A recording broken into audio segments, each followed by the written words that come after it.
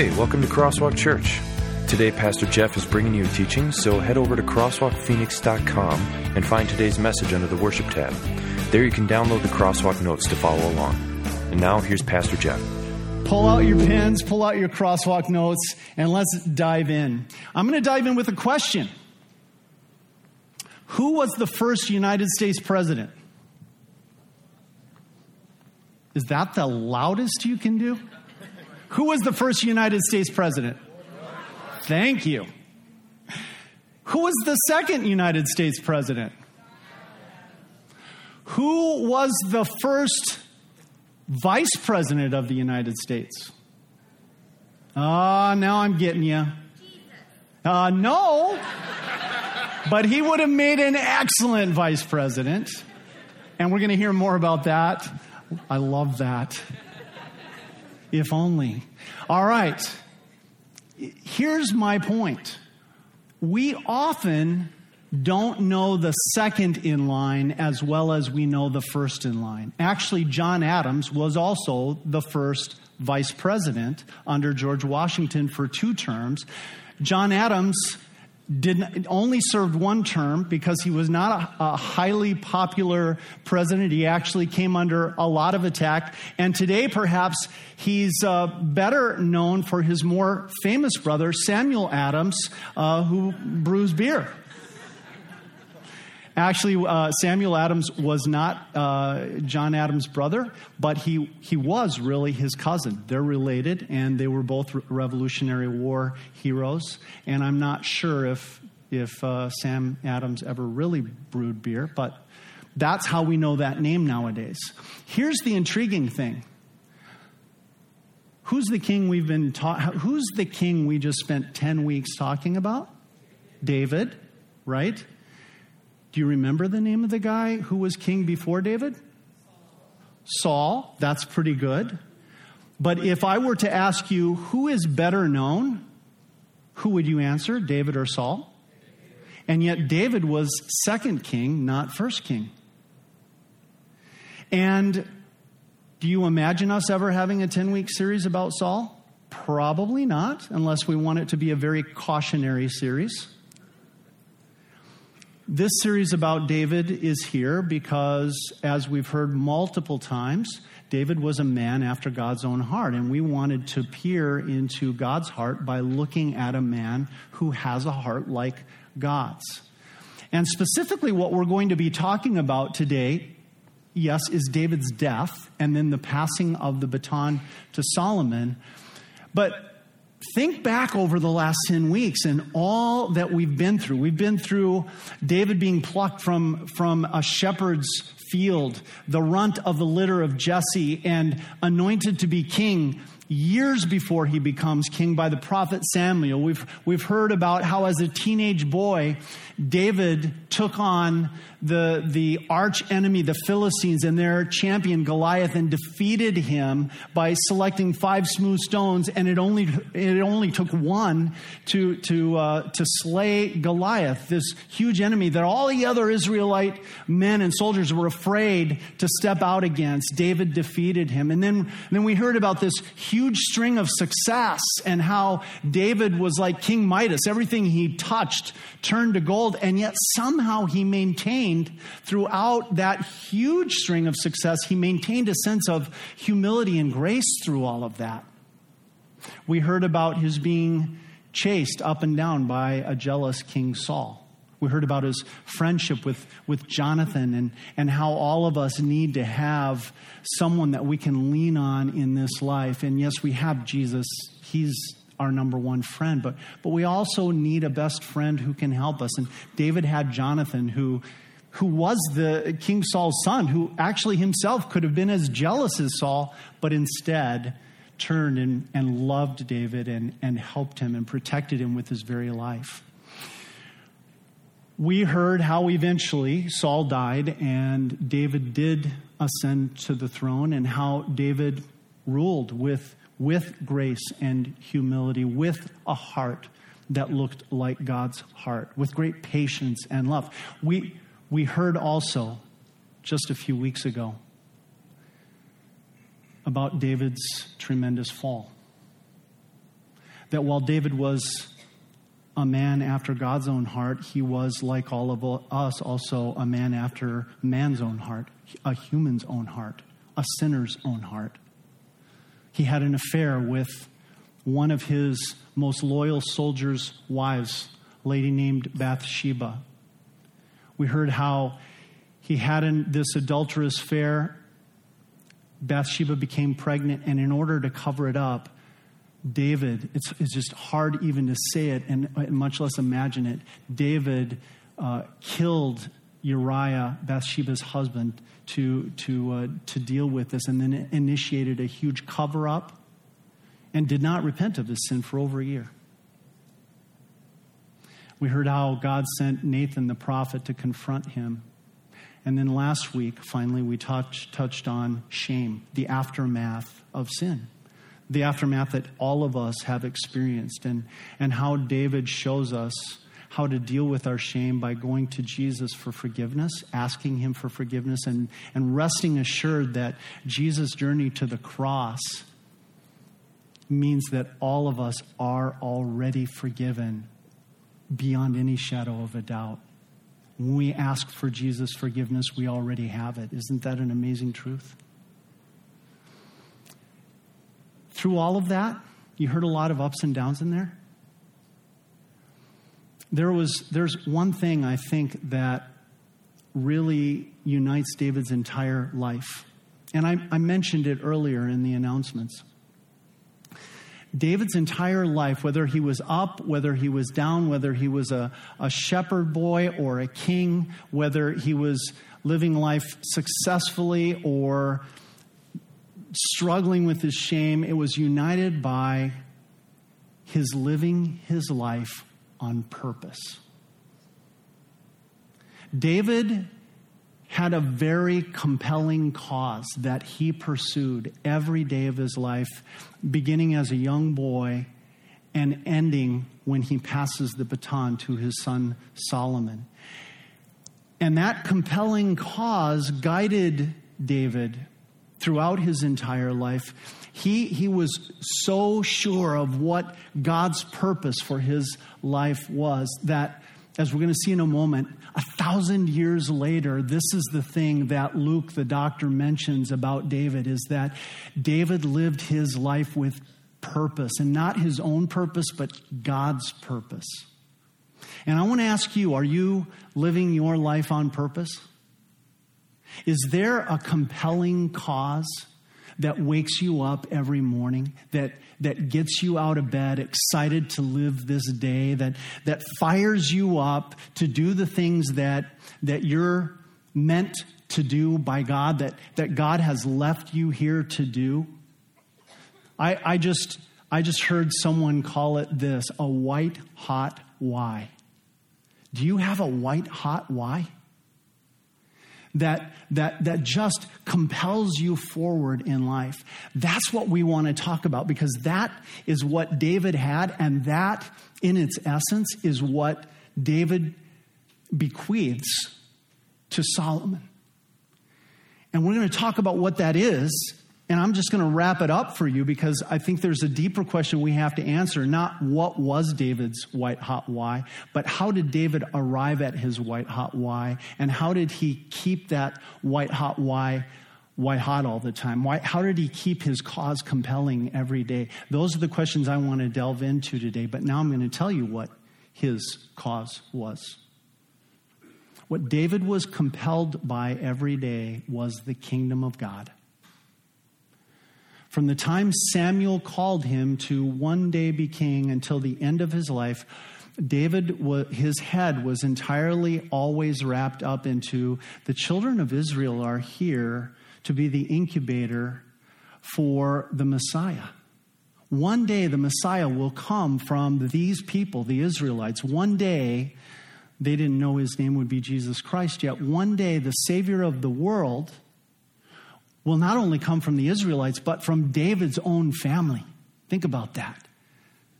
Having God say, the Savior of the entire world, the one that can give eternal life, the one that can forgive all your sins, will come from your descendants, David. And this cause of of keeping the kingdom healthy and expanding and extending the kingdom became the driving force in David's life. And I want to ask you, how do you get to have a white-hot why in your life, a compelling cause that pulls you out of bed every morning and moves you forward with excitement and energy into your day? That's what we want to talk about. So let's start with 1 Kings 2:1. When the time drew near for David to die, he gave a charge to Solomon, his son. Essentially what this means is he gave instructions. When it says a charge, He pulled Solomon in and he said, I've got some instructions for you, my son. This is 1 Kings 2:1. And so he told Solomon, he told the next generation, here's what I believe your compelling cause should be, Solomon. It's been mine. I want it to be your white hot why. I want it to be the thing that tugs on your heartstrings, the things that you can't stop thinking about every day. And as I said, this was so apparent and so obvious to others that fully 1,000 years later, people are still commenting on it. This is now in the New Testament book of Acts. Luke is writing about David, and do you notice what Luke says in Acts 13, 36 and 37? Now when David had served, what? God's purpose in his own generation, he fell asleep, meaning he died. And he was buried with his ancestors, and his body, help me, but the one whom God raised from the dead did not see decay, meaning Jesus. The other one who we can look at, because David was a man after God's own heart, means he was a man after Jesus' own heart. And David lived his life with tremendous purpose. He lived his life on purpose because Jesus lived his life on purpose. And Jesus' purpose was your salvation, mine. Your forgiveness, and mine. Your life change. Jesus came to make the biggest difference in your life that anyone can make. That's why he came. To make an eternal difference in your life. And David, living 1,000 years before Jesus Christ, already reflected that heart of Jesus in his life. Now I want you to notice something. What happened to the physical in David's life after he died? Take a look at the passage. He was buried with his ancestors, and his body. So one of the things that I want to say to you today is maybe the reason you are struggling, if you're struggling to know your true purpose, God's purpose for you in life, is that you're thinking way too small. Way too small. Most of us are. When we ask ourselves, well, what's God's purpose for me? We start getting down way into the weeds and thinking, does God want me to be a dentist? Does God want me to be a doctor? Does God want me to be a lawyer? Does he want me to be an engineer or an accountant? Does he want me, here's a little bit bigger. Does he want me to be a dad? Does he want me to be a mom? Does he want me to be a husband or a wife? That's a little bigger.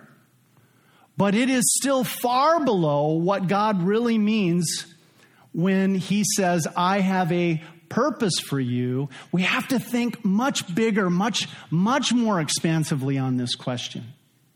Because God's true purpose for you intertwines with all of those little roles that you think about when you think, what's God's purpose for my life? And it embeds itself in everything you do. It embeds itself in your career. It embeds itself in your home life. It embeds itself in how you live in your neighborhood. It embeds itself in how you're a friend to your friends in life. God's purpose, once you have it, is everywhere and reflected in everything you do and in every role that you have. So don't confuse God's purpose for you with a role that you play. After all, think about it.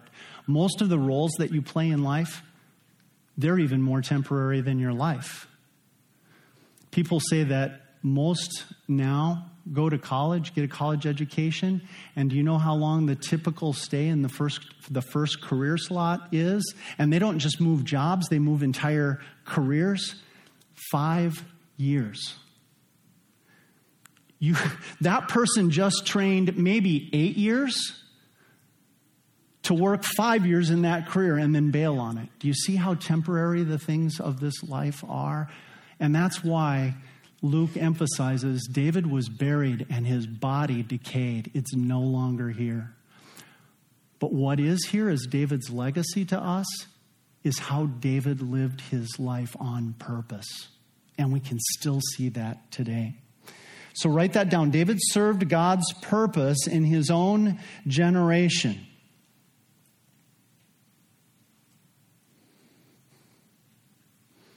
Now, I give you one thing that causes us difficulty in finding our true purpose, God's purpose for us, and that is we think too small. The second is, from what I just read and explained, we think too physically. If we want to discover God's true purpose for our life, we have to stop thinking small. We have to stop thinking on the physical side of things and come over to the spiritual side of things. And that's why the health and the extension of God's kingdom, God's spiritual kingdom, was always first and foremost on David's mind. He was thinking expansively. What does God want me to do? Well, I know he wants people to know about forgiveness. He wants people to know about him. He wants people to know about his rule in their lives. And so that was David's life. Was he king? Yes, but that was a role. That was not his purpose. But he lived his purpose of extending and expanding the kingdom and trying to promote the health of the kingdom as he served in that role as king. So here's two things I want to ask you. Are you thinking too small when it comes to your purpose in life? And are you thinking too physically? I want to encourage you to think spiritually, and I want to encourage you to think big. And what that equates to, quite frankly, is you and I, we have the same purpose as David did, which is the kingdom. Our purpose is to extend and expand the kingdom. That's why God has left you here. And it doesn't matter if you're a dentist or a doctor, a lawyer, an engineer, or an accountant. It doesn't matter if you're a mom, a dad, a husband, a wife, or not a husband. This is expansive. You can think, as David did, whatever roles I play in life, neighbor, how do I think about God's spiritual kingdom, Jesus, the cross, the empty tomb, forgiveness of sins, and how do I find a way to pass that on to the generation that I'm living in the way David did? So notice what David says to Solomon to show that this was on his mind. He says to Solomon, I'm about to go the way of all the earth. He said, so be strong, act like a man, and observe what the Lord your God requires. Walk in obedience to him and keep his decrees and commands, his laws and regulations, as written in the law of Moses. Do this so that you may prosper in all you do and wherever you go. So David says, if you want to be a kingdom thinker, Solomon, I got 3 things for you. And these 3 things are the same 3 things that can help you be a kingdom-minded person and live your life on purpose. Notice what he says. First of all, and you can fill these in your notes, it's the 3 bullet points. David passes the baton to Solomon by commanding him to be strong, trust God's presence, power, and love. Now, it's important that you understand the second part, because David is not saying to Solomon, you're a strong guy. If you just work at it hard enough and you're sincere enough, you'll be courageous and strong. You'll be brave. Just pull it out from within yourself. David is not saying that. He's saying, you got to attach yourself to God. God is way stronger than you are.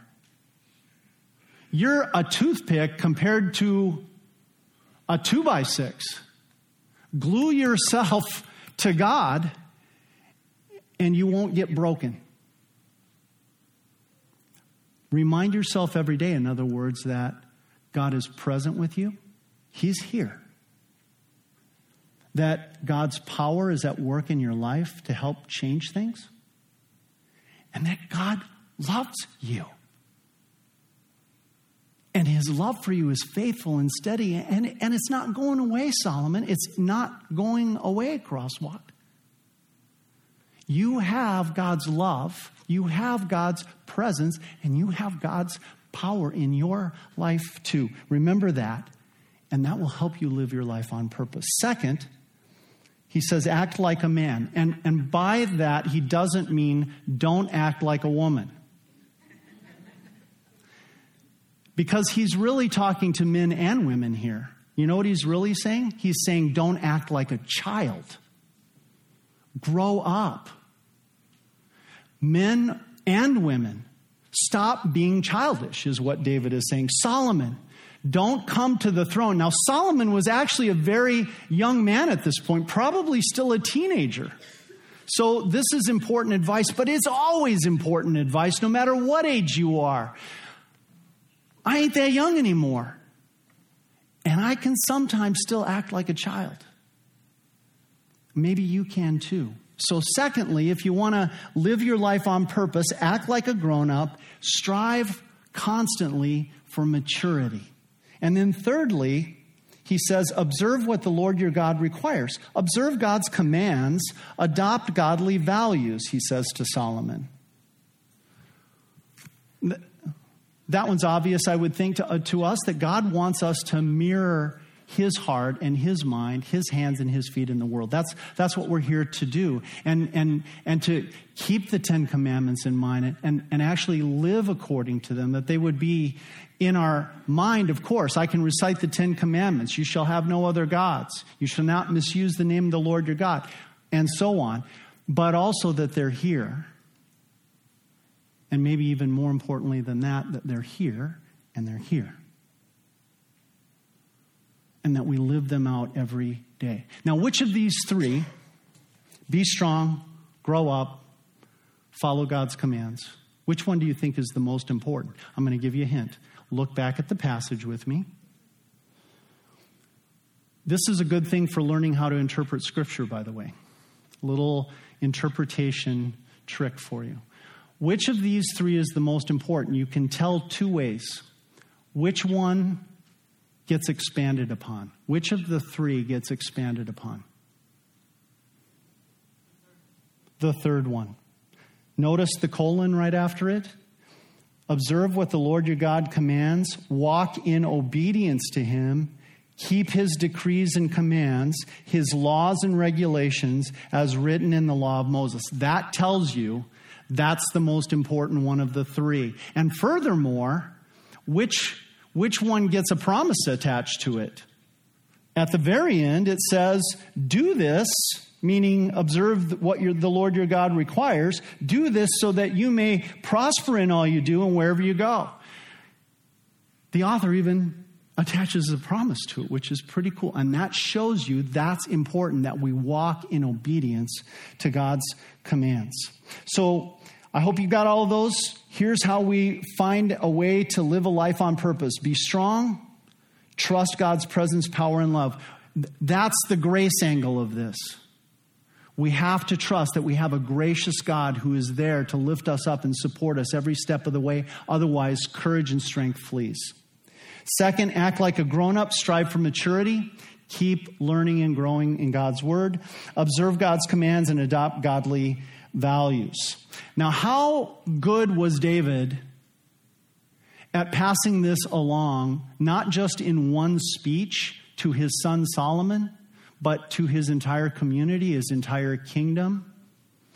You know, true leadership is when you can share your ideals and your values with the entire community. As a leader here at CrossWalk, I want you to share what Jesus says. I want you to share his love, mercy, grace, and peace with me. I and Pastor Dan, we're constantly struggling. Our whole deal here is to share those with you. We want you to share godly values. We want you to grow up. We want them to be shared. David wanted the same thing for the kingdom of Israel. Take a look at Psalm 78, 1-4. Now, I want you to read this knowing something. These are not the words of David, although David wrote many psalms. These are the words of one of David's co-workers, a gentleman named Asaph, who was one of David's key worship leaders. He was a Jonathan for David. And I want you to notice that everything that David believed about purpose and kingdom and forgiveness and grace and God's presence and love, it's all right here. Not written by David, but quite possibly rubbed off from David onto Asaph. So listen to what Asaph says. My people, hear my teaching. Listen to the words of my mouth. I will open my mouth with a parable.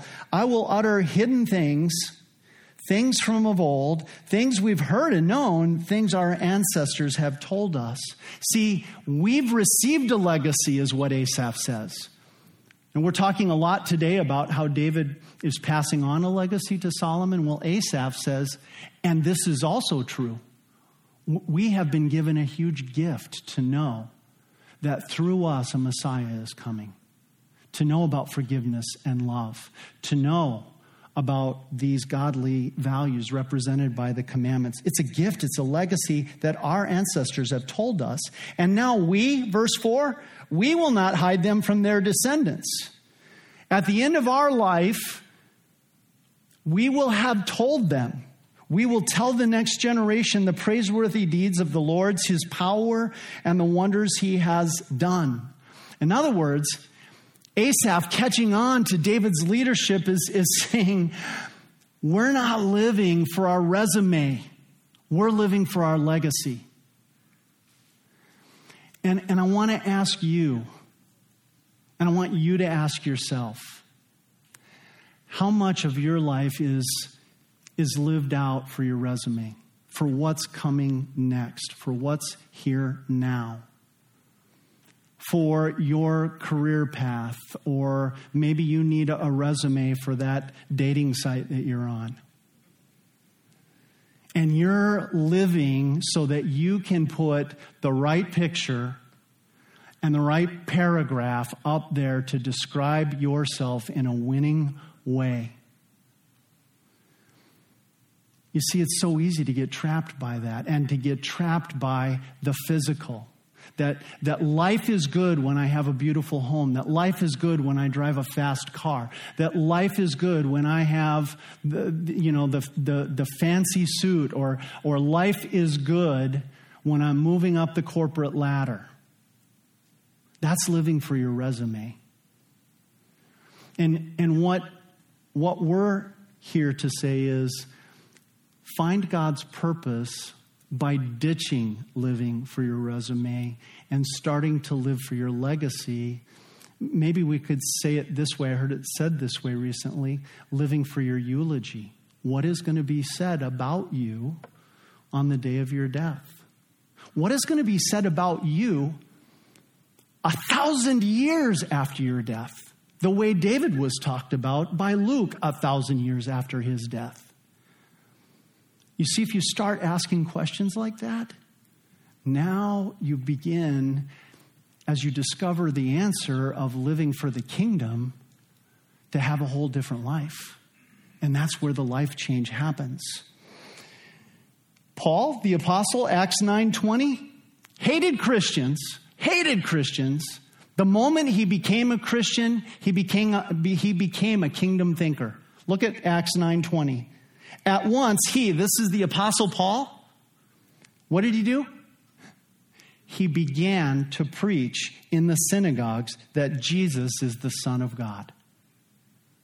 All of a sudden, here's Paul, no longer living for his resume as a Pharisee, living for his legacy, wanting to pass the name of Jesus Christ along to his generation and the next. So purpose, I'm passionate about leaving a legacy of faith. If you want to find your kingdom purpose, your God-given purpose, it means, first of all, you've been given this legacy of faith from others. Now you are compelled, like Paul, upon finding out that Jesus is your Lord and Savior, you can't stop yourself. It says he at once went out and began to share Jesus. And now as you flip the page, top of page 2, there's another part to this too. David's talking to Solomon, and he says, now you yourself know what Joab, son of Zeruiah, did to me, what he did to the 2 commanders of Israel's armies, Abner, son of Ner, and Amasa, son of Jether. He killed them, shedding their blood in peacetime as if in battle. In other words, he killed innocent men. And with that blood, he stained the belt around his waist and the sandals on his feet. Now, you may or may not know this, but ironically, this man he's talking about here, Joab, was David's top general. And you might rightfully ask yourself, as I ask myself reading this, why are you telling Solomon to deal with him? Why? You're king. He was your top general. Why didn't you deal with him? We'll come to that in a moment. But now he says, Solomon, Joab killed innocent men. Deal with him according to your wisdom, but do not let his gray head go down to the grave in peace. Let there be justice in your kingdom, Solomon. But show kindness to the sons of Barzillai of Gilead, and let them be among those who eat at your table. They stood by me when I fled from your brother Absalom. Make sure, Solomon, that you rule and reign with wisdom and justice. And furthermore, Solomon, make sure that you rule with patience and kindness. You know why I think that David didn't deal with Joab? David, a man after God's own heart, was being exceptionally patient in love. Probably constantly thinking, Joab will turn it around. He'll start to get it. And he was patient with him the way God is patient with us when we sin again and again and again and keeps forgiving us. I think that's what was on David's heart. And now, at the end of his life, he realizes probably I should have done something about this, but it's really too late for me to do something about it. So make sure that justice is seen, Solomon. Talk about character traits that we want to pass on as a legacy. Let's write these down. The second item of purpose is not just to share our faith in Jesus, but also to be passionate about leaving a legacy of values. And what are those? Wisdom and justice, and patience and kindness. We want this church to be filled with wisdom and patience. We want this church to be filled with justice and kindness. As a church together, we want these values to be in this community. We believe that this church can make a difference in this community through the gospel. That as we share Jesus, there will be more wisdom and justice, more patience and kindness here, but also as all of you go out there into Levine and South Phoenix, there will be more wisdom, justice, patience, and kindness in your workplace, in your home, in your neighborhood, because that's our purpose, our God-given white-hot why. To share Jesus and to share these godly values. Now, one last thing to discover your purpose and to be on cue with God's kingdom purpose for your life is to realize one day you're going away. David died. His body was buried and decayed. And it's not always even just death, right? We said sometimes people start their first career, last 5 years, and they're gone from that career. They're gone from that workplace. So here's what I want to tell you. You're not going to be living out truly God's purpose for your life unless you understand there's no success without a successor. Let me say it again. There's no success without a successor. If you're a leader if you're kingdom-minded, you want to make sure the kingdom stays healthy, the kingdom of God, you want to extend and expand God's kingdom, are you right now looking around for someone that you can mentor, that you can share your leadership qualities with, that God has given you, that you can help them to grow up and be mature, help them to be wise and strong? Maybe it's your children. Of course, if you're a dad or mom, you're doing this, it's easy. But even if you're not a dad or a mom, look around. There are people in this church that need your friendship and your mentoring and your leadership.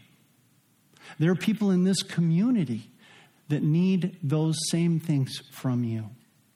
And I want you to think that way. If you're just living your life for yourself, you're missing out big time on God's purpose for your life. There is no success without a successor. Notice what it says in 1 Kings 2. Then David rested with his ancestors and was buried in the city of David. He had reigned 40 years over Israel, 7 years in Hebron, and 33 in Jerusalem.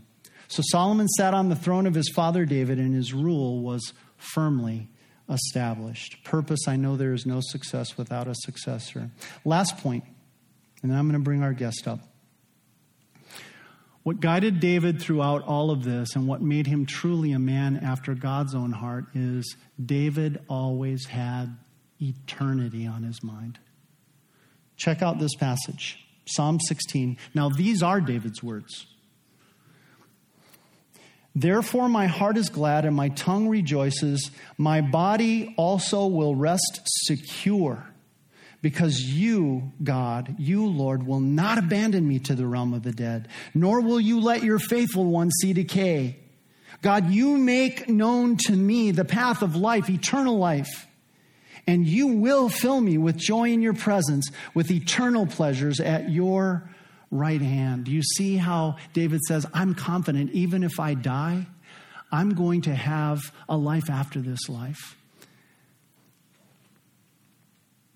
I'm just going to tell you this because I know the stories of many of us, and I know my own story. And I want you might want to write this down. If your nose is constantly to the grindstone, what is it that you can see? What's the only thing you can see? If your nose is to the grindstone, what's the only thing you can see? The grindstone.